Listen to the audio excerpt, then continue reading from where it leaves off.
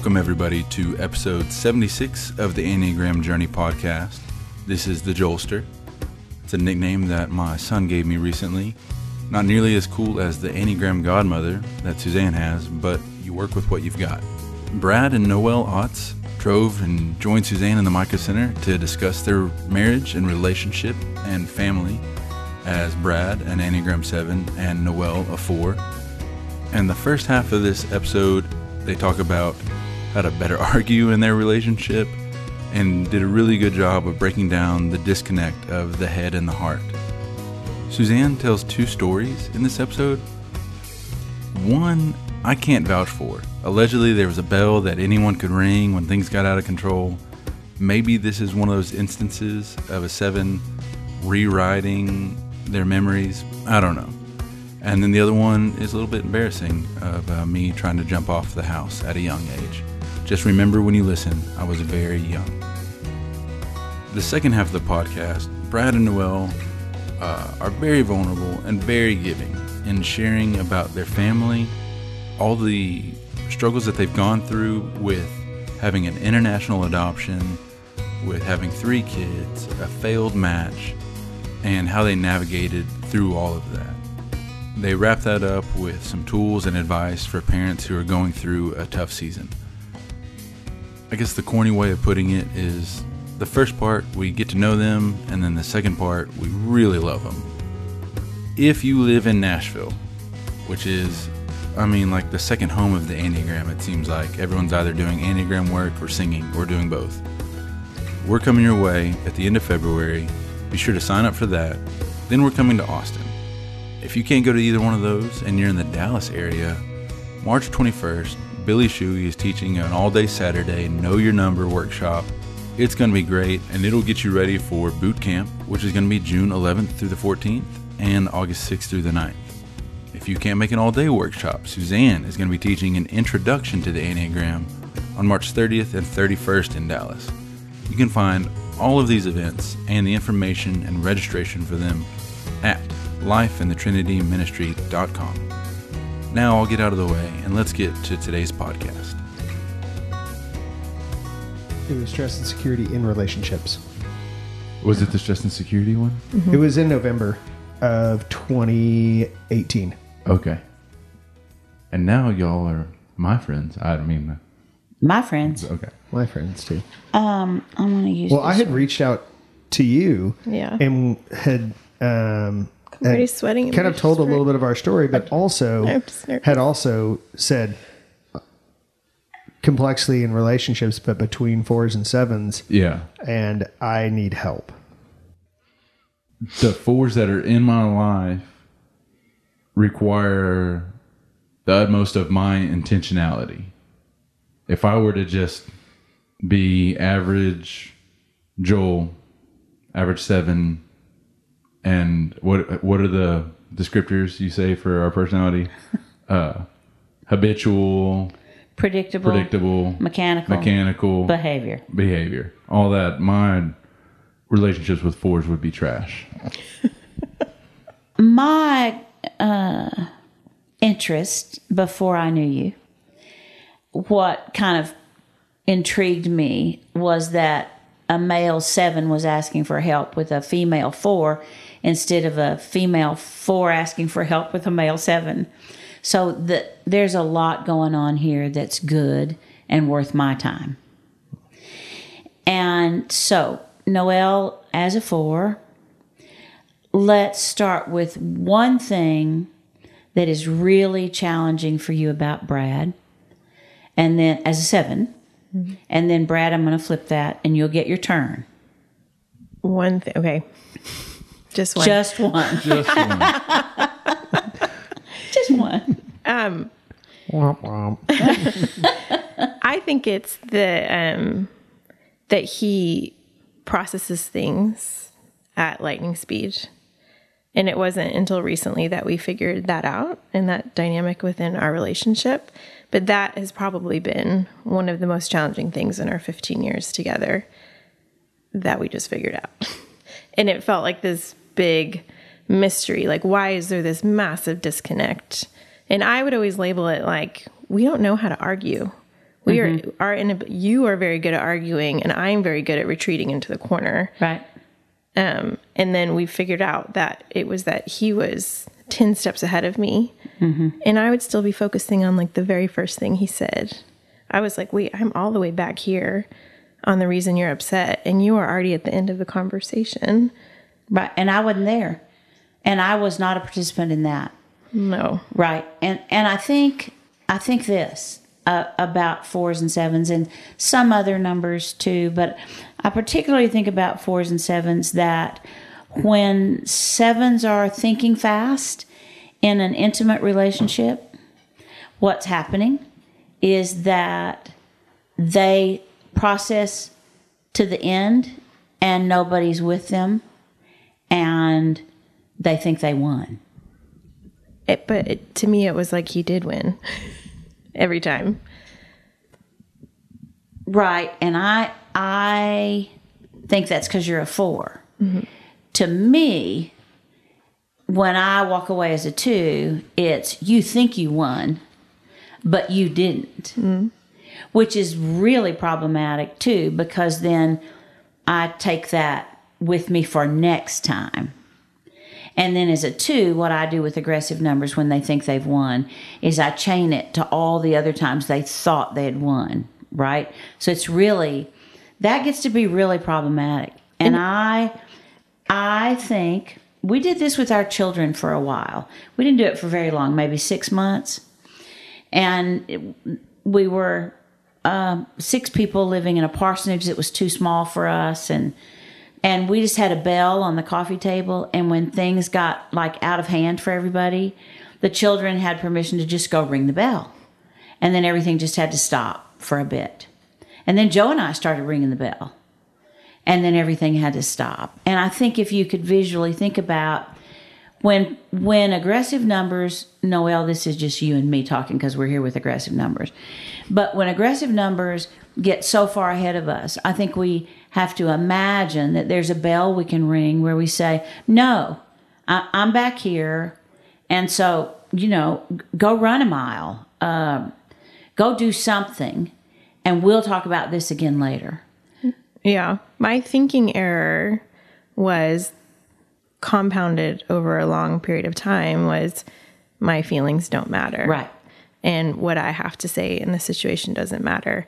And I actually remember this one, we can laugh about it now, this one argument we had, and I had it, and very rarely do I get explosive. We joke that maybe I do that once every 5-10 years. And I said, I walked into the room and I said, you need to check your heart because you're really hurting me. And then I walked out the door and walked down the street. And to me, that was the most dramatic thing I ever did. And while I'm walking down the street, I'm looking over my shoulder like, surely he's going to come after me. Mm-hmm. And you didn't. I should have. I know, but we can laugh about it now. This is not a harbored thing, but... First time I told Joe that he should go sleep on the couch, he said, I'm good here. If you're not, you go to the couch. I thought, this is the last time I'm doing this. That didn't work. Right? Yeah. That didn't work. But in our defense, as a 4 and a 2, I think what we're looking for is just a little time out to think. Because we actually know we're losing every point because we're feeling and not thinking. Yeah. And I think a broader understanding of life as life presents itself to young couples is that later on you find out that the things you thought you won, really there's a lot there that you lost. You just thought you won. So that's your intro, Brad. So the one thing about being challenging with a 4, so it's kind of the inverse of that, is that I, because I'm so fast processing, it causes a lot of I don't know if this will make sense, but it causes a lot of suspicion to people who aren't fast processing. So it's almost like I become a paranoid conspiracy theorist. but it's like in a relational conspiracy theorist. So the challenging thing was, until I really understood her, is that I would always think that she was being passive aggressive. And so I would take things from past relationships, whether it's like with one of my parents or any other relationship. And I would say, because I could think so fast, and I could think, oh, this is what you could be thinking. Not necessarily that you are thinking. I would think that, oh, this is what you're probably thinking. Because you could think that, then you probably are. And I don't see how you can't see this. Like, how is it possible that you're not seeing this? And so then I would just think that she was being manipulative. Yep. And because I'm so aggressive and so direct, I'd always say that, like, listen, I'm not passive aggressive. I'm just aggressive. And so the idea of like, I'm just going to tell you how I feel or what I'm thinking or any of those things. And so when something or someone doesn't put that thing out there, or I perceive that they're not putting it out there and they're withholding that, which they might be for their own, protection, sort of reasons, protection, or any other reason. Perhaps it's unconscious or subconscious. I don't know. That was like the hardest thing, or like perceivably was the hardest thing. And I know now, just, she wasn't doing that. She was just, it was either subconscious or unconscious, or I was just, being a jerk. I think I know exactly what you're talking about. We were talking earlier today about processing other people's feelings. And I know what you mean about thinking through both sides of the conversation. In my experience, when I'm having a fight or an argument or difficulty and the other person is sharing their feelings can't be deciphered with thinking. And that's what we do. And so when I do that to Whitney and she shares feelings and I say, then I apply thinking to her feelings, it usually is, then I'm accusing her of something. And she's like, that's not what I meant at all. And I know that's not what she meant. But in the moment, I'm applying logic to feelings, and feelings most of the time are not logical. Of course it doesn't make sense. Yeah. I think that you guys are as sevens and young, doing good work looking at yourself and figuring out relationships and all of that. What I want to add is the part that you're getting right, that I don't want you to throw out the baby with the bathwater. And actually, the gift for me and for Whitney, I don't know about you, Noelle, because you're not in the dependent stance, but the gift for Whitney and me as a 1 and a 2 is that we're not thinking. And when you aren't thinking at all, feelings just get bigger and bigger and bigger and more illogical. So you have both, that you both have something to offer that could be helpful. So it's the delivery system that's the problem. And I would suggest that the best way to manage a disconnect, I'm not even going to call it tension, though it usually involves that. The best way to manage a disconnect is with asking questions, not with making statements. And when we know the Enneagram, and we know it well, and we know that our partners know it, and we all know what we're talking about, the best question you can start with every time is about their repressed center. So the best question for you two as sevens from anybody else in a disconnect is, what are you feeling?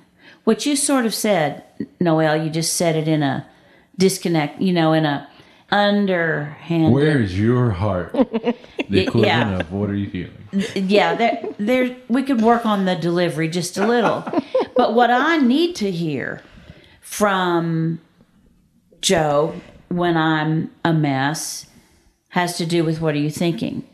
And what I need to hear from Joel and from Laura when we're on the road and things are crazy and hard, I need them to say, what are you thinking? What do you think we should do?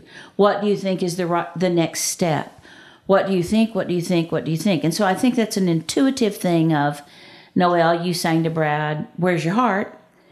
And for you guys to think you know what we're thinking because you intuitively know that we aren't. Right? So I don't think you're trying to figure out what we're thinking. I think you're thinking for us. And there was silence in the room. There's so much thinking going on that makes total sense. Like you made the reference earlier about the bell.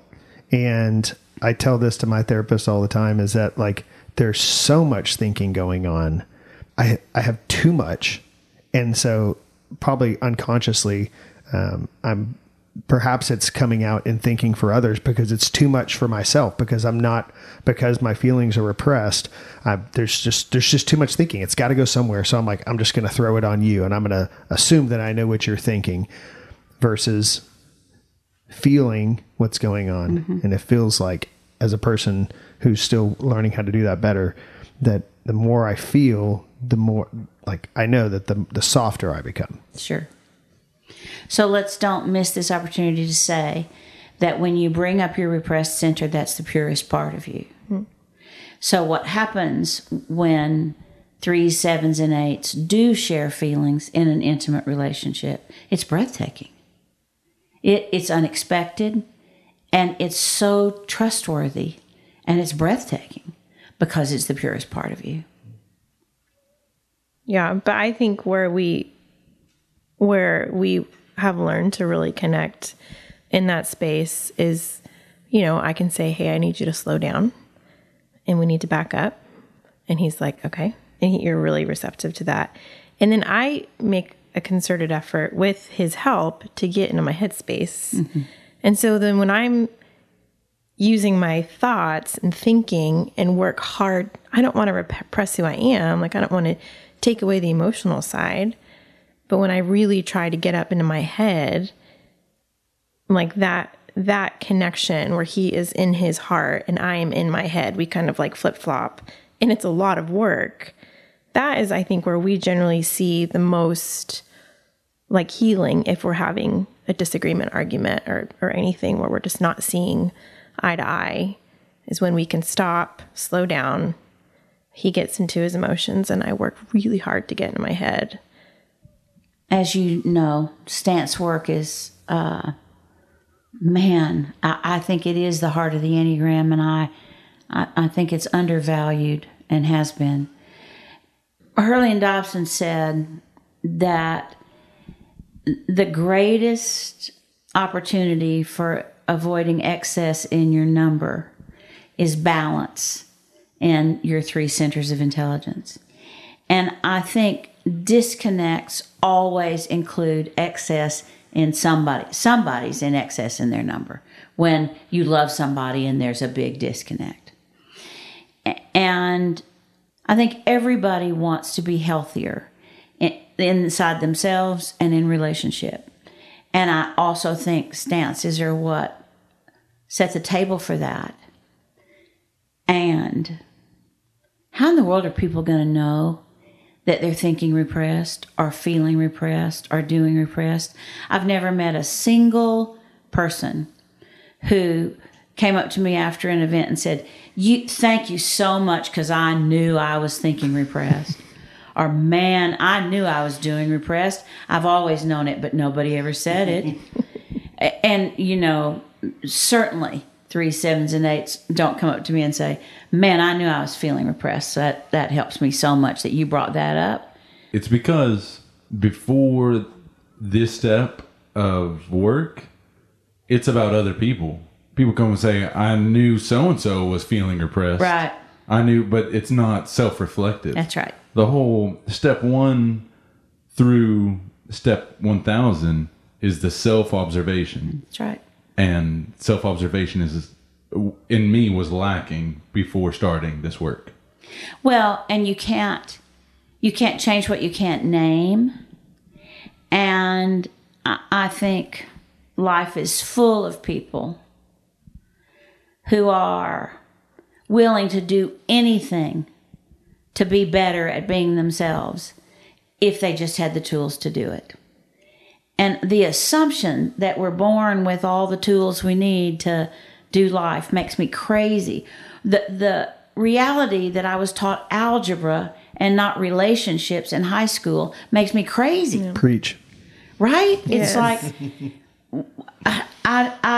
I just think we've missed an opportunity to name things in ourselves that don't come with shame or guilt, that just have to do with, you need to do a little work on this. It's very problematic for me. I don't love it. A question you guys asked me. 4s and 7s are so similar at an early age. You know, my teaching is you can't tell them apart. Why and how do 4s and 7s change when they're older? Because you guys, I think, as a couple are very clear that you don't look just alike and you're not the same, right? So here's how I think you're the same as children. And here's where I think the differentiation begins. Both 4s and 7s never have enough. Mm. So as children, you both always want more. You are both relentless in somebody else understanding what it is you want and that you want it now. For young, I think it's true all through life, but for young 4s and 7s, life is never enough and it's a big disappointment. And you manage your emotions poorly because they're extreme. And so you, as children, are both sometimes angry that life's not enough, sometimes very sad that life's not enough. It's like there has to be more. And I think where the differentiation comes is when you get old enough to recognize that you each bear pain in a different way. Mm. And I think by the time kids get into 1st and 2nd and 3rd grade, life shifts from just being pouting about not getting what you want to trying to either manipulate to get what you want or understand why you can't have it. Mm-hmm. And so I think that's the age where the differentiation starts to show itself. So which does which? Which number has which response? Mm-hmm. I think because 4s can bear witness to pain, that means they can bear witness to their own pain too. And so I think what happens is 4s stay in longing, but by 3rd grade, 7s know how to reframe everything. And so while 4s are left longing, 7s are reframing. And it's so lovely, I suppose, for you all to be able to move into your head as 7s and turn an ordinary day into Disneyland. Like, I will never forget, and we tease about this a lot. So, Joel, I'm teaching now, I'm not teasing. I'll never forget Joel, as a 3rd grader, coming to me, having torn up the sheets on his sheet for his bed and picked up 2 boards and tied the boards to his arms, and he honestly believed that he's going to climb on top of the house and fly off. And what happened when he tried off of just a couple of steps and it didn't work, he thought he just wasn't high enough. So he reframed it to, this is not failure, I'm just not high enough. And it's like, I'm just not quite in the place to fly. And if we use that as a metaphor for 7s, it's always, if I just get over there, I can fly. If I'm just a little farther down there, I can fly. And what fascinated me that day is when he fell, the big fall, he didn't deal with, oh no, I can't fly. That never came through. It was immediately, I'll fly next time. I'll figure it out and I'll fly next time. Or there was something wrong with those boards. Bigger thread count was the issue. That's what I was thinking the whole time. So the whole point is, and we, Noelle and I, even though we're different numbers, would have thought, oh, this is so disappointing because I'm never going to be able to do this. That is a completely different thing when you're trying to work out relationships. If you look at it that way, and one person is thinking, we can fly, and the other person is thinking, not till we address this and do this and change this and pay off all our debt and get the kids out of diapers, and, no, we can't fly. And I think that's such a burden for sevens. And I don't think I don't think that I deal even-handedly to sevens in disconnect. I always feel like they're the ones who are disconnecting and the other person holds all the answers. Do y'all feel that from people? Like, do you feel like you sort of underhandedly get the blame every time? I typically get the blame when the blame should be on me, I think. Yeah? Yeah. And then it's coming my way. I deserved it for something before. I think I've gotten away with some stuff. I'll take the blame on this one. Yeah, exactly. Because I've probably gotten away with a lot of other things. I do think it's pretty interesting. I've never thought about that question. But I do think it was interesting that you were saying like the analogy of learning to fly. And it makes sense that like eventually the way that a 7 is eventually going to realize and learn that they don't know how to fly, either A, when they jump off the building and they really get hurt. Mm-hmm. And then there's like, it's undeniable because you're, basically in a neck down cast, or that's just it. It's like, until you're in that place, you're like, oh, I really can't fly. And then it's just like devastating. So it seems leading up to that analogy of all those things, it helps give clarity as to like how you could hopefully at some point end up at that spot to where you don't have any other way of like reframing, which is a really, really, man, it's a really great place to be, but it also really sucks at the same time. Two sides to everything, right? Mm-hmm. Yeah. I believe that thinking repressed people, or I'll say it this way, I believe that non-dominant thinking people lack imagination. Now, I'm not saying they lack creativity, because I'm not sure there's a number on the Enneagram that I think has the potential for more creativity than 4s do. But I do think it requires thinking to have imagination. You know what term I think I like better? What? Is that it's repressed. It's not lacking. Right, true. With everything else. Yeah, it's just like it's repressed. There. Yeah. It's just repressed and hasn't been used because the other things have been dominant. Exactly. And thank you for that. And one thing I haven't said in a while I probably should say is that repression is subconscious and suppression is conscious. And I think we have to keep in mind that this idea that we somehow decided not to use all three is just not what happened. That's not what happened.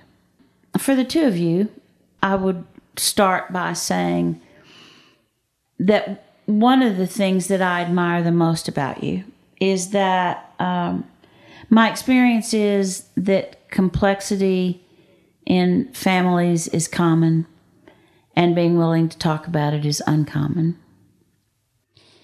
And one of the reasons I value the Enneagram so much is because I think it helps us talk about complexity in relationships across the board, because somehow this number piece makes things seem less like they're about a flaw in ourselves. But I don't want to continue that conversation, Noelle, until you and I talk for a minute about the fact that every 4 feels or thinks that they are somehow flawed, that there is a flaw that they just have to carry with them. When I first learned about the Enneagram through Brad, who brought it to me, I wasn't against it, or I wasn't pushing back on it at all. I got really excited when I found out I was a 4, though, and that it was the most uncommon number. Of course, which is proof that you're a 4. I know there's that thing. There's so few of me. I know there's that thing where a lot of people will say, when you found your number, when you feel like kind of squeamish. And I'm like, oh no, I love that I'm a 4. Right. It was great. But the thing that really got to me was that piece. Because I was like, there's never been, or I have never experienced language that described how I have felt since I was a little girl, as long as I can remember. And my mother has been learning about the Enneagram too. She's an 8. I know that was tricky, but it's great now. Learning opportunity for everybody. Absolutely. It has been really good for us. But when she learned about 4s, she was just like, oh my gosh, this is you. And I have felt that for as long as I could remember. And I can say this with full confidence. And if my parents were sitting in this room right now, they would absolutely agree. I was a really good kid, like a really, really good kid. I have this story that I'll keep really brief, but I wasn't allowed to watch MTV when I was younger. I was at my neighbor's house and she had MTV on and Madonna was on, and I sat there and watched it. I went home, wrote a note to my dad confessing that I had watched MTV, made a sad face with tears, and dropped it over the banister of my stairs because I was so ashamed. So my dad could see it, and my parents tell this story now like they were trying not to laugh in front of me.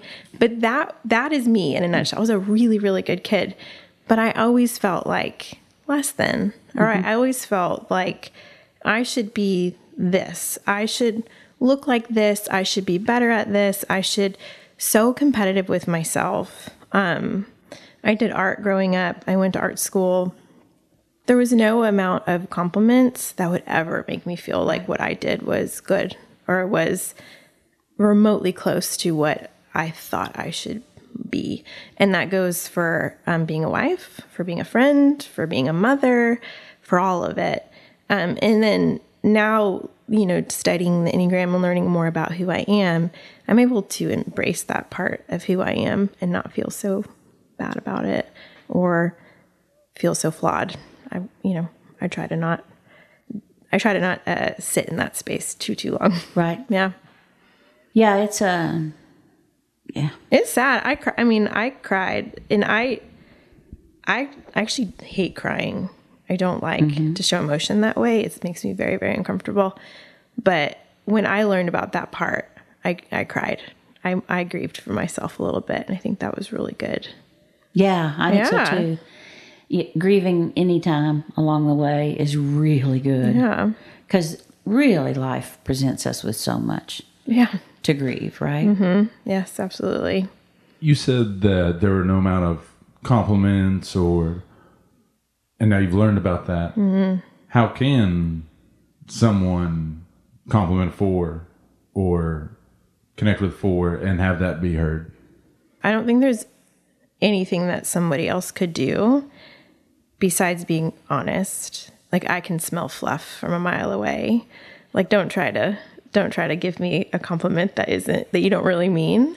I think it's more about me or other 4s learning to accept it and just say thank you and not say, oh, thank you, but, or, oh, thanks, but you should have seen it before, or you should see what I want to do, or kind of add on to it, but just to learn how to receive that and kind of let the truth of what other people see you as kind of wash over you and just let that stay. I'd like to ask you a question about that, because my sense with 4s is that they are, to the person, longing to be heard and known and understood. Do those 3 things, from your perspective, include Brad knowing about this flaw that you think you have and honoring that, or Brad saying things like, everybody's flawed, everybody has a flaw, or Brad saying things like, that's not true, I don't see it, I don't know it. Like, what if you need to be known genuinely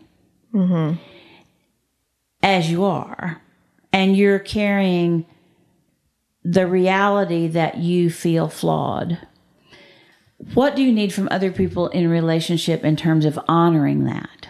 To not fix it, to not try to fix the situation. Also, not let me, it's hard, right? It's complicated, like sure. I think like most things with fours. But when Brad comes and tries to sit down and come up with a plan and fix everything, he's actually doing something good. Right. And I can see that. But I also get frustrated, like, this is not what I need. But as we've grown and he's learned more about who I am, when he just sits there and validates, that's when I feel most known. And he'll kind of let that linger long enough, and then he'll follow up when I'm in a better space, like, hey, let's talk about that. Like, let's talk about this. And actually, then he brings up the plan. Like, let's come up with a plan of, we were just having a conversation about work. And he's extremely good at his job. I'm really successful at mine, but don't feel extremely good at it. So on the drive up here, we were actually having a conversation about work. And he did that. He will validate how I feel, let that sit for a little bit. And then kind of, he brought up like, let's come up with a plan on how you can get to this place that you want to be in your job. He doesn't give me a long list of things I should do. Maybe years ago that would have been the case, but he knows better enough to not do that anymore. And then him and I can have like a conversation together. He's not talking at me. He's not trying to fix it. So I think the short answer is validate it. And then when the four is in a healthier space, then try to revisit the conversation and come up with a plan or. Because I would say the reason that works for you so well is because you would feel very phony if you just took some advice that some ding dong sitting next to you says, just do it like this because this is how I would do it, and it's really easy. For you to do that would feel like, that's not how I would do that at all. So I'm certainly not going to do that. I think you feeling like you need to have that space that it's like, it feels you. It feels like you. And the hard part about that is because I'm doing repressed. Right. It's hard for me to figure out what to do. Right. And what to do next. Exactly. So I don't want to sit in it, but then I'm doing repressed and I'm like, ooh, it's going to take a lot of emotional energy to get out of this place and on to the next. But I think that's just part of growing. Brad, where'd you learn to do that? One day did you think, I need a little space between receiving her feelings and then sharing what I think might be helpful and then offering to help? Was that intuitive? Did something shift in your life together where you kind of thought that's what we need to do? Where'd you get that? I'd say it was two things, particularly, maybe a third, but really two things. One was, I'd be remiss if not saying it, like a lot of it was learning the Enneagram. I've just dove so deep into it. Right. And I've consumed and thought and felt so much of that. But we all know that that's just one side to the coin. Honestly, it's like also doing a lot of therapy. There you go. It's been almost exclusively that. I remember we were seeing a therapist in Austin, and it was, I think maybe November of 18 when we were at that, around the same time that we came to this workshop here, and we had been seeing a therapist, a few therapists over years, for nothing else, that we were very seasoned in therapy, but had been with this one therapist. It shows. Well, thank you. We've done it a lot. And I remember sitting with this gentleman, and we had to go through, and by we, I mean I had to sit there and be absolutely quiet. I wasn't allowed to say anything. And we, for about an hour and a half, Noelle had to sit there and talk about all the ways in the last 10 years of marriage, maybe no longer than that, 12 years of marriage, of how I had damaged our relationship. And I wasn't allowed to say anything. I wasn't allowed to rebuttal. I wasn't allowed to defend. I wasn't allowed to say, but this is the reason why, and explain my situation. I had to sit there and absorb. And then we didn't go back to another session for 2 weeks, and we weren't allowed to talk about it. So I had to allow it to absorb. And it was a level of fresh hell right there. Yes, it is. Hard. It was very, very hard. But I can tell you right now, without any doubt in my mind, that two things happened. One, it changed my life. Yep. And two, you hear about when people say, like, whether for whatever spiritual reasons they're referring to, in that situation, I felt God like literally change me. And it was a two-part, I mean, it was a dance. Like, I felt that happen, but I had to be willing to do it. Right. And then from that moment, it was like, okay, this is, I can't defend it because I knew it was true. Right. Because I'm very aware. And so every moment that she talked about of this exact instance, when you said this at this parking lot in this year with these people around us, I knew exactly, there was no defending. And so I knew it was all true and I couldn't defend it.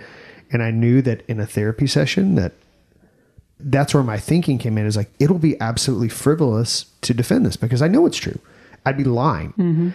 And so it was just one of those moments where it was kind of a perfect storm of all the things that needed to happen. And then I chose to do it. And I choose, it's a conscious action, but it's not a thinking action because I was feeling what I had to absorb these feelings of how she felt and what it had done to our relationship. And so I mean, how it's continued to be executed, it's a lot of conscious thought mixed in with like, remember how you felt and feel how you felt at that time and feel how she was telling you she felt. And it's just, there's no other way to describe it. It's a lot of work. I, of course, have a lot of questions around that, but I'm just going to ask two. Did you run out of reframing? Did that start with you reframing the things she said, and then because it was a 2-week period, did you end up not being able to fool yourself anymore? I think it was during the midst of a season in our family's life where we were already walking through a ton of really, really challenging things in our life. And so the reframe had ended probably about, I'd say probably about a year before. We had a lot of things happen in our life with trauma and with our family. And it was impossible to reframe. Yeah, and so this was like chapter 3, but like, instead of focusing on this dynamic of our family, it was between me and her. Yep. And so I was like, although I didn't really have a ton of knowledge about reframing yet, it was right around that time. And then one of the reasons that I wasn't really able to reframe, I don't think I thought about it in that context in that moment. I just knew something was happening and I felt something in me changing. And then it was when we were here for that workshop, and I remember looking up at you and raising my hand and asking a question and saying, is there any way for a 7, because I knew something was happening, is there any way for somebody like myself to get to that other side without, like, what's the quick way? It was actually very much of a 3 question, but it was like for different reasons for me. And I remember you looking at me and basically saying like, no, you basically just have to give yourself to it. You have to be swallowed by it. And this thing that you can't reframe, you're never going to be able to reframe it. You just have to allow yourself to drown and be swallowed by it. And I was like, oh crap. But I knew that it was true because I was already feeling that. You know when it's true. You know when it's true, right? Yeah.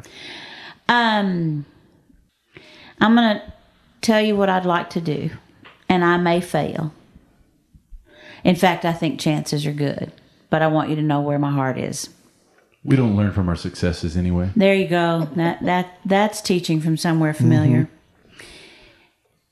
I experienced a different and very memorable kind of hospitality in your home with you two and some other friends who we were doing a panel with. And I'd like to be able to set up that kind of hospitality for Brad and Noelle to be able to talk about building a family and building a family in real time with the real issues that so many people are asking questions about and the real challenges that so many families are living with.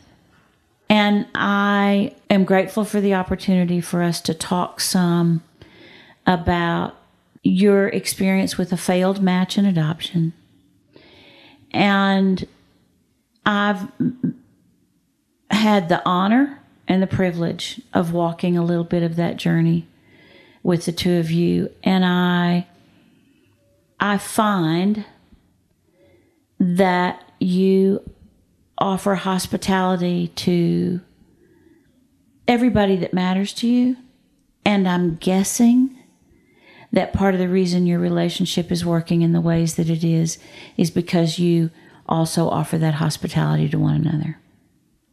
I think the best way for us to start would be for you to introduce your family to us, and then maybe we can talk about some of the things you've learned and some of the tools that you have to share with other folks. And of course, I won't be able to be quiet. You know, I'll be in all that.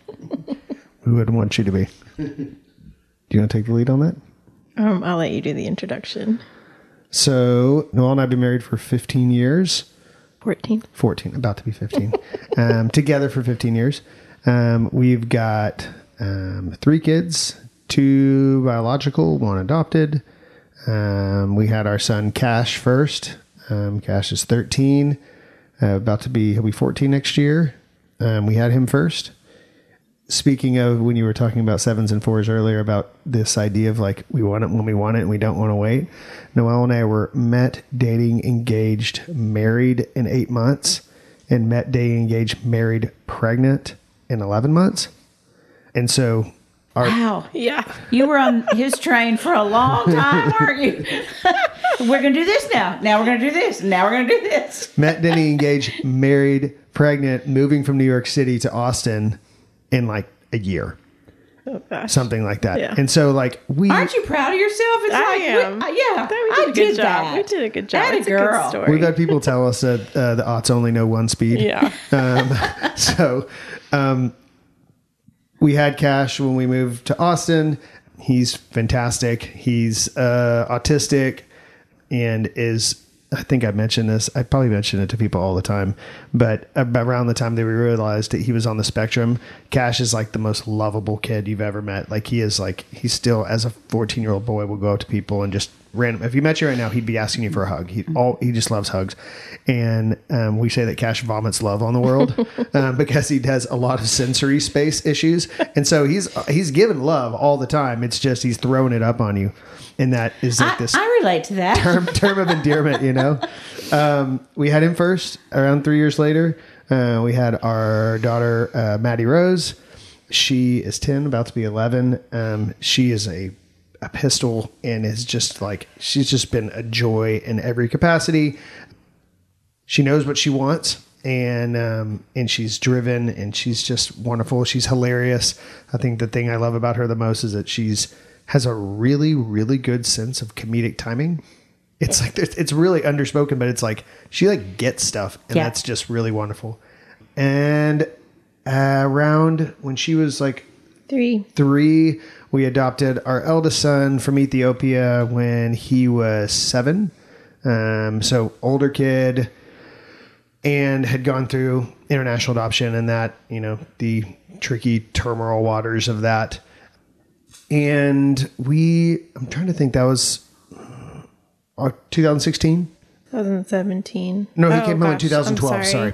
2012 Yeah. numbers. Yeah, he came home in 2012 and was with us in our home for about 4 years. And there's a lot of complexities and challenges with that that comes along with A, adoption, B, international adoption, 3, transracial international adoption. There's just layer after layer after layer, and perhaps well-intentioned, a little bit of naivety on our parts, maybe in a space that is still finding its sea legs in international adoption. And people are learning. And he's older than Cash. Yeah, He so is out older of than birth Cash. order was the other thing that. Well, I'm sorry. Out of birth order Yeah. was the other thing that. Yeah. And when we were going through the process, and as Brad said, we were young with rose-colored glasses on, and we just felt like Cash is autistic. He doesn't have an awareness, so it'll be fine if we adopt an older child. Despite all of the literature from Karen Purvis and everybody else who tells you that's probably not the best idea. Yeah. That was maybe a big learning curve for us that we can, with humility now, understand why they say that. It's interesting though. I think 4s and 7s are moved by need. Emotionally affected is what I mean when I say moved. For different reasons. I think 7s intuitively want to fix pain. And I think 7s are intuitive in caring for somebody who's an underdog or who has obvious need. Is there a level of want to prove people wrong for you? I would have never put it on a label like that, but I guess you can always look back and see how that could be. And I mean, I'm sure there's some parts of that where it's like, oh, well, like our story will be different. Exactly. Like That's what I mean. everything says that. The numbers say that, and people are telling us that, but like we're different. Yeah. We got that. We got this figured out. That's what I mean. Not voicing it, not saying, you know what, well, we're going to prove them wrong, but just exactly what you said. We can handle this. Our story is not their story. In connection to what I was saying is, I think you all also think when you see somebody in need, your story doesn't have to be your story. It can be this story. Together we can have this story. You try to reframe it for them. Yes. The other thing I want to put on the table as we continue the conversation is that I think Joe and I will probably say till the day we stop doing ministry or die, that the number one question we are still asked individually and collectively more than any other question is, how do you discern correctly what you're supposed to do? How in the world do you know? And I think there has been a lot of good intention in many situations of people suggesting that you're called to do something that might not be yours to do.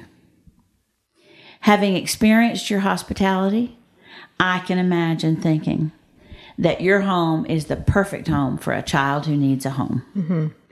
And that's putting a call on you, or even putting a call in the middle of the room. And because there's so many children in the world who need a home, hoping that you'll pick it up. It's a very tricky thing from every perspective. And I'm not being critical of anybody. I just want to say, I don't think call is cut and dried. I think it's very tricky. And I think it's just hard for everybody involved to know what's their own to do, much less what somebody else is to do. Yeah. I couldn't agree more. And as Karen Purvis once said, just because you got an extra seat in your minivan doesn't mean you're supposed to fill it. Exactly. Yeah. And sometimes it takes, we have a therapist we used to see in Austin, who'd said, there's no such thing as a silver bullet in life. The only thing that comes close to a silver bullet is time and the passage of it and the learning from it. Right. And I couldn't agree more of that thing being placed in the middle and saying, like, well, you can pick it up. It doesn't necessarily mean that you have to. Yeah. And if you do pick it up, that's okay. I would say, and this kind of like leads that conversation, and as part of another, is that kind of dualistic thinking is at least what I've learned, is it gets us into a little bit of trouble. Yeah. Life's way, way, way, way, way more gray than that. And we don't want to think that, because 50-50 odds are pretty dang good. But when something's much more gray, you have to have a lot more faith, or you have to be able to say, like, I may be walking away from something I could do. And there's a lot of complexity in it. And complexity is like, people don't have time for it. Yeah. People just don't have time for it. Mm. All right, Noelle, you want to kind of speak into this whole family that you all have created, and sure, from your perspective? Yeah. I think, well, I don't think, that actually doesn't make any sense. Based on what I feel. I felt. So I don't want to take too much time to go into the background, but I was one of 3 and we were 10 years apart. So I kind of felt like an only child growing up. Right. My older brother died when I was 14 from a heroin overdose. I have a lot of trauma just from having a brother who is an addict, and there's a bunch of other stuff kind of tossed in there. And so when I got married and wanted to build a family, I wanted a good bit of children. Yes. I had the number 4 in my head, and Brad too comes from a big family, and we had cash. And honestly, because of how quickly we got together and married and pregnant, we were picking up on his disabilities when he was pretty young, but had our daughter when he was just before he turned 3, and kind of felt like, well, let's just keep going, and felt like we wanted to grow our family through adoption. There's actually, I'm going to screw up this number, but I think 6 of our nieces and nephews are adopted. We have lots of beautiful stories of adoption in our life. I hope nobody hears us thinking that we're saying it's a negative thing at all when they hear this, but it's complex. It's complex. It's very complex. Thank you. That is a good way to put it. It's just very complex.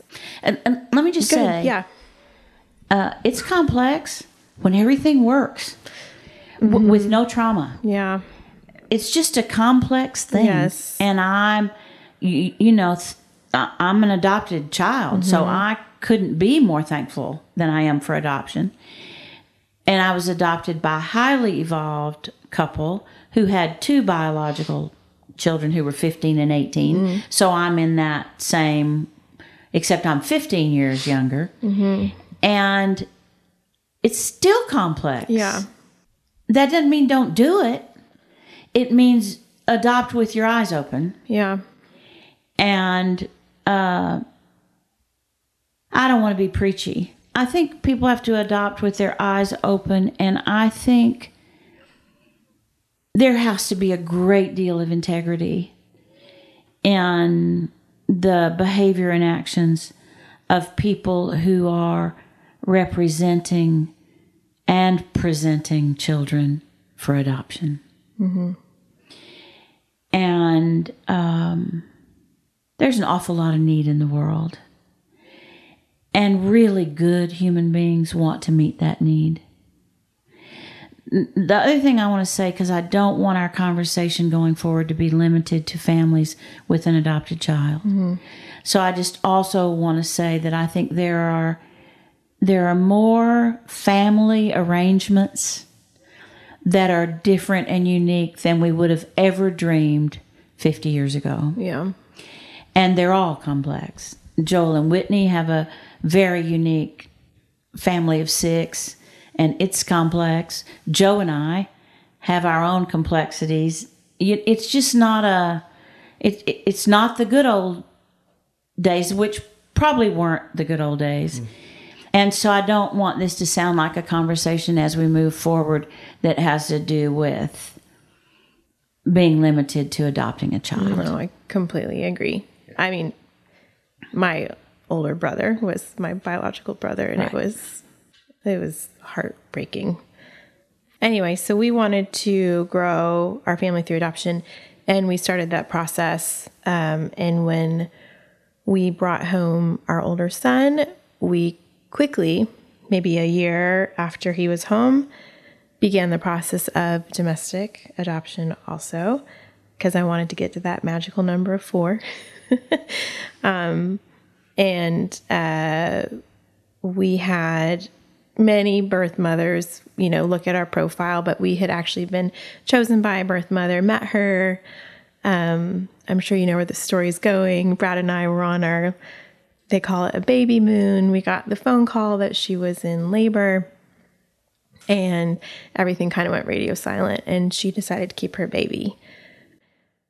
I also, the term failed adoption or failed match or whatever kind of bugs me a little bit now on the other side of that, because it was her baby.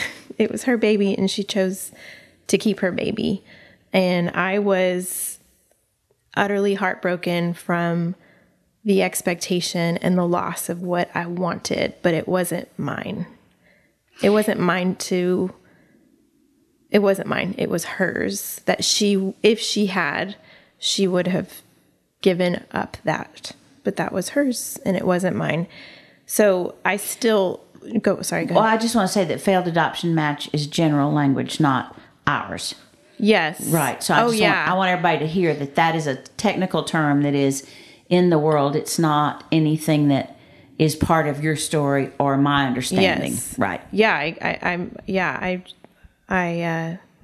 We had heard a story recently that was similar, and I mentioned that to Brad. I wonder if there's different language for this. So yes, it's not just here. But Brad said, I don't think I've ever heard you cry like that when I fell apart from that. In the midst of that, it was a groaning. I understand now. I hear the Psalms and Job talk about that. It was a groaning from deep within. So it was just a real loss of an expectation that I had. And in the midst of that, our older adopted son, it was the farthest thing from easy. Looking back now, I can honestly say that I think I was trying to fix something that was very broken and feeling like I can stick a baby in this hole and it's going to make it this hole that is so painful and, gaping open, and we can get a baby and it's going to make everything better. And that was really what I think my groaning was. Losing the hope of it being better. I think just grieving the loss of the family I thought I was going to have, because it was already deteriorating before my eyes. The family that we had was already falling apart, and thinking that this other adoption would fix that was really just ripping a Band-Aid off of the fact that what I had wanted was just deteriorating, and it was really hard. I'm so thankful to hear you talking about grieving. And so what I'd like to put in the conversation is that I think culturally we've lost the art of grieving. I don't think we know how. I think everything is a setup so that we won't grieve. I think we've bought into that we'll just do the next thing and the next thing, and then we don't have to grieve. And most importantly, I think we don't know how to grieve. And so I think along with all the things that are being taught, grieving is going to have to be taught somewhere, because it's you just don't see it anywhere. And I'm a pastor's wife. I go to a lot of funerals and I see sadness, but I don't see grieving. And you two, as sevens, because reframing comes so naturally to you, part of Joel's story, his big story, is that life got to be extraordinarily complex because he came upon the first thing that he couldn't reframe. And then that was like this pit of all the things that he hadn't grieved. And he was supposed to have the tools as a young man to do it all at one time, and you don't have them. At the same time, Joe and I were counseling two older men than Joel who were 7s who also had never grieved, reframed everything, and were faced with grief for the first time. So there's a lot here that we could talk about. The thing I want us to land on is that I don't think you can love the child that you have regardless of the circumstances, or the spouse that you have, or the next door neighbor that you have. I don't think you can love other people beyond the expectation that you had for the relationship until you've grieved what you don't have. I just don't think you can do it. And I think one of the most helpful things I've been able to say to parents of LGBTQIA children is you have to grieve the child that you don't have before you're going to be able to love the child that you do have. Mm-hmm. And I would guess that y'all had to do that some with Cash. It's like you don't expect to have a child who is autistic. And that's not negating any of the gifts that Cash brings to your world or to the greater world. It's just that's not the child that you thought you were going to have. And that comes with a set of responsibilities. And in a world that says grieving's never necessary, and for people who can reframe so quickly, and Noelle, for people who can hold pain without needing to let go of it, it just adds to the complexity of everything that we're talking about. Your cup's just overflowing at all time. Yeah. Mm-hmm. Whether you're doing anything about it on my end or you're refilling it, on hers. Example, when we had Cash, it was like, I've never once, and I can truly say this, I've never grieved that he was autistic for the sake of being autistic, because that's illogical to me. I'd be like, he was born the way he is, and God loves him, and that's the way it is. I have grieved, and why it took me so long, because being a father at the beginning was very challenging for me. Very, very challenging. The first 6 months to a year was like, man, I was just a bumbling fool. And looking back on it now, I could see that the thing that I was grieving the most is that, like, because I'm in such intimate relationship with him, and I tell people this now, like, I love hanging out with my buddies. When you came down a few weekends ago, love doing that. My buddy's with me now. Even my brother, like, I love hanging out with those guys and girls, but I would always choose Cash. Always. I'd always choose him first. And so I know him so well, and the grief and loss that, like, because of his autism and because of some of the things that make him quirky, maybe sensory unawareness or social unawareness, that, like, I know that they're never malicious or any bad thing. And I grieve the fact that, like, people will look at him and see him differently. Yep. And they won't really understand or take the time to be in relationship with him. And that's the part that I end up grieving the most. Yeah. So there's one pattern. And only one. And for all of life, and that pattern is living, dying, rising. And it repeats itself over and over and over and over again. And we are influenced in the West with living, or this fascination with tragic, so that we'll look at that for a little bit, and then it's living. And for the pattern to repeat itself, it has to complete itself, right? So probably in relationship to Cash, there's been 100,000 moments of living, dying, rising, where you're living life, somebody doesn't understand Cash, it breaks your heart, and there's some dying in that. And then Cash, I found him to have your gift of hospitality. Then Cash makes space for you, and it's rising. And then it happens again and again and again. And with Joel and his son, it's like, man, things are good today. And then tomorrow it's, there's such a disconnect here. And then there's the next morning, and his son is approaching him in a way that works, right? It's the pattern for everything. He gave me a nickname this past week, the Jolster. He asked if that one was good. you say you take it? Of course. Yeah. That's classic. That's perfect. Done. And that took 2 years, 3 years? 3. 3 years. Mm-hmm.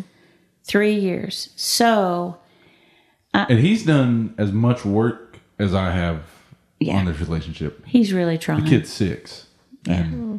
Yeah. It's interesting how we intuitively want to relate to one another if we can just figure out how, right?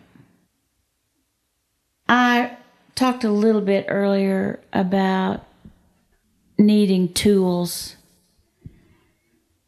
to get from point A to point B, or to, I tell everybody, I think everybody needs a spiritual director and everybody needs a therapist. And I'm quite sure I'm right about that, which I don't know if that's arrogant or just honest, but I am. I affirm that. I'm quite sure about that. I think I am to a place in life where if I'm not tired, I'm not terribly judgmental. When I get tired, I just get bitchy and judgmental, right? But when I'm not, and when I'm doing some self-care and I'm really into my practice, whatever it is at the time, what I'm beginning to feel instead of disgust or judgment or any of that is, if only they had some tools. If only they knew what to do. Those are good folks over there, and they are not doing well, and it's because they don't know what to do. So if you guys would just set the conversation with a container that has the context of the trauma that you all have and are experiencing. And then would you share with the people who listen to this podcast what you think 2 or 3 or 4 tools are that you've learned on the journey that are really helpful to you, that you think might be helpful to other people. And if they're number specific, then label them as number specific. So it would be, I think this works for a 7, but it doesn't work for Noelle, right? Are we good on what I'd love for you to... Okay, do you want me to do the brief container? Okay. Fill the bowl, babe. Fill the bowl. So, briefly, we brought a very wounded child into our home, and a lot of hurt happened in our home because of his trauma.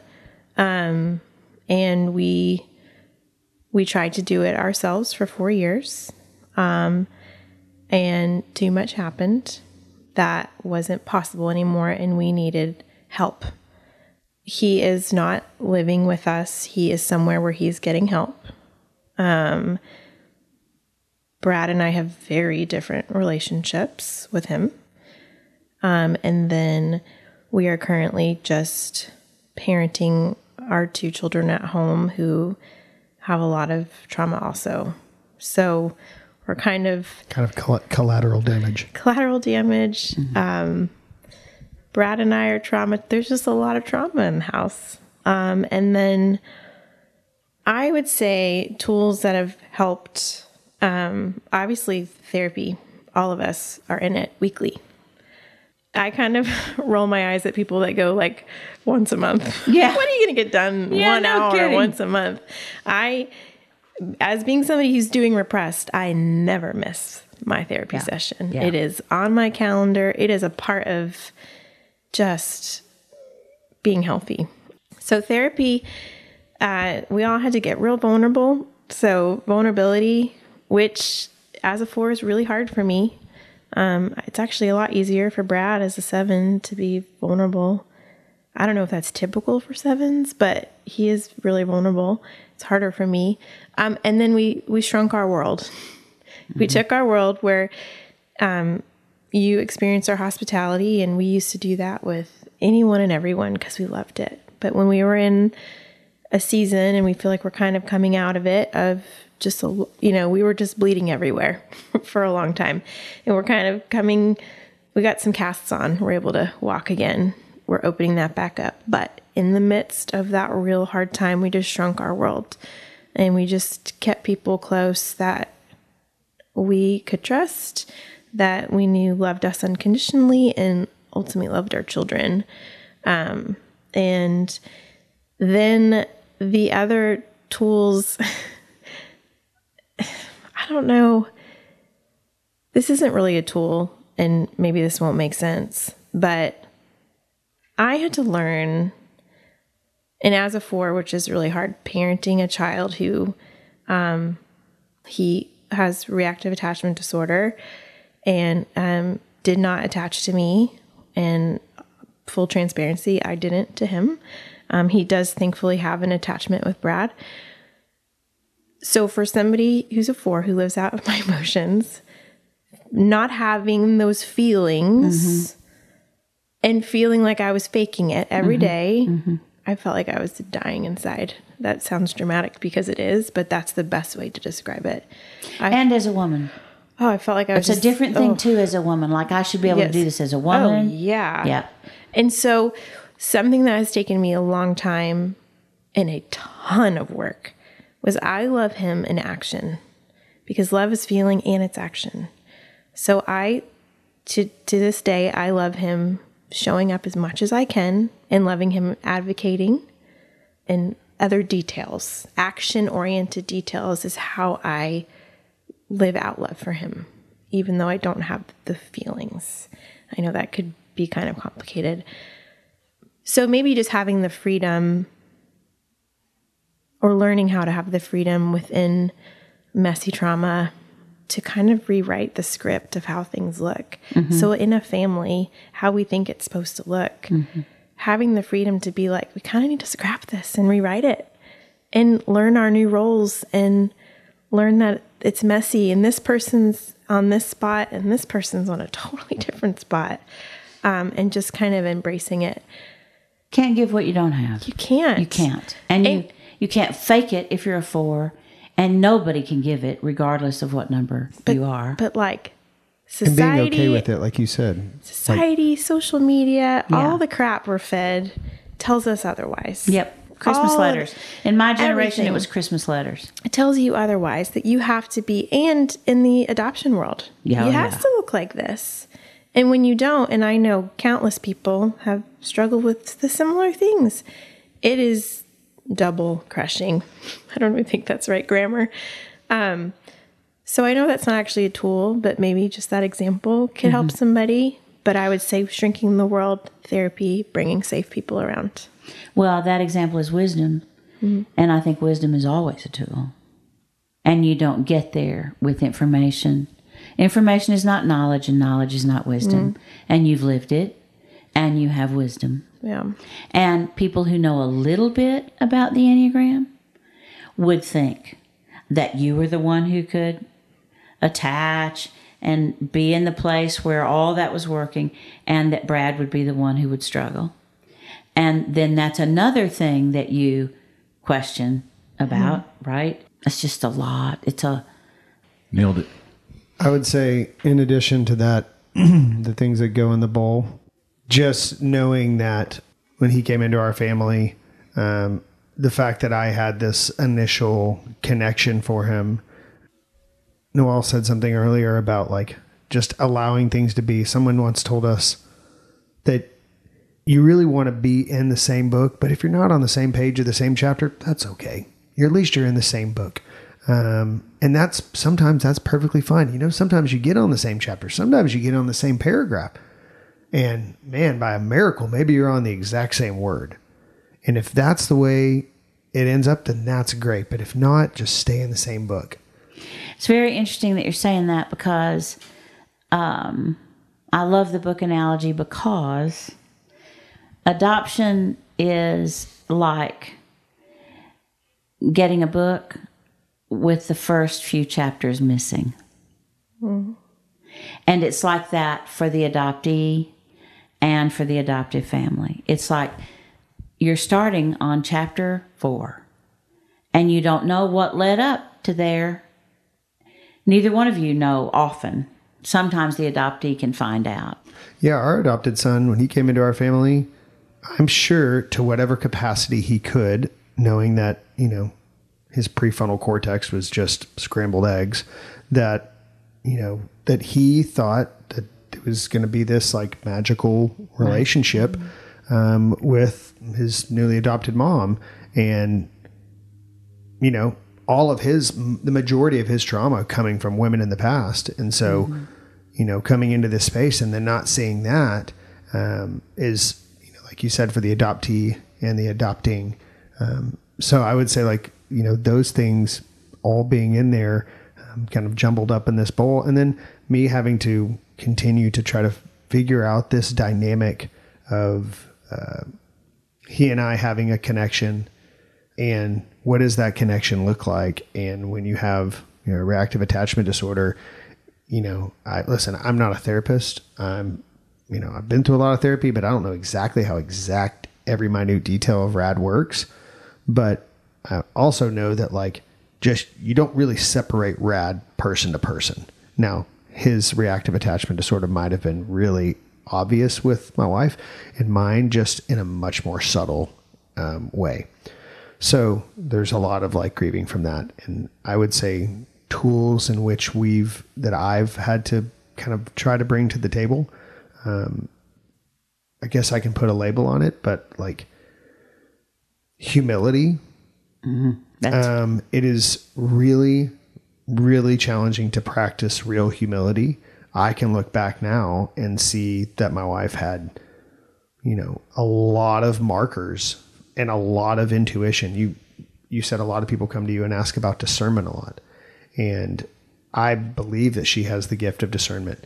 And for many years, like, and I'll speak directly to husbands supporting your wives when they have these feelings. Like, we call it mama bear instincts. We call it mother's intuition.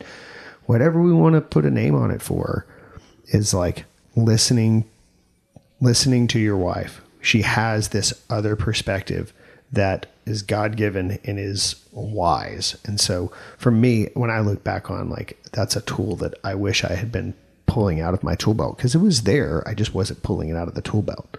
And same gender couples, it could also be in one person and not the other. For sure. Yeah. And so you just need to listen. For sure. Yeah. Listening to your significant other and saying, you have something that I do not have, at least in this moment. I would say that. Obviously, I would echo a lot of therapy and the willingness to do the work, not seeing the work as like some magical thing. It's like, it is a 2-part process. It is a dance. You have to be willing to do the work. For me, it was when I couldn't reframe something anymore. I could easily, like, now that we're in a somewhat, we're still in trauma, but it's, the waters are not, billowing and crashing. They're a little bit more neutral. I could choose to easily walk away and be like, okay, well, I've kind of gotten this figured out. But that wouldn't actually, it would come back. So again, when I got into the Enneagram, it was in therapy, and all of these things that are called life is like, oh, this is a shift for your life. This is who I am now. And it may have been who I was all along, but now I just have language. So therapy, listening to your spouse, I'll say that one many times. And I would say just choosing to commit and like stay with something. Like, when we have continued to walk through this process and the trauma in our family and the trauma with him and just the trauma of life, is not walking away because your first initial outcome is not, what you think it's going to be. That this is, the silver bullet this time. And so just staying with that. That's so helpful. I just want to speak to the last thing, and that is, in my time of knowing the two of you, I've watched you be open to redefining what commitment means. And I think every family has to have the space to define commitment based on the reality of their experience. And I don't think anybody else can do that for them. I think the words commitment means can only come from within your family for your own circumstance. Yeah, I completely agree. And I think your time with us today is assurance that God is in all of this, and that in real time you have a lot to offer others. And I can only imagine the wisdom you're going to have to offer other people as the years go by. I have great affection for both of you and great respect. Thank you. Thank you, guys.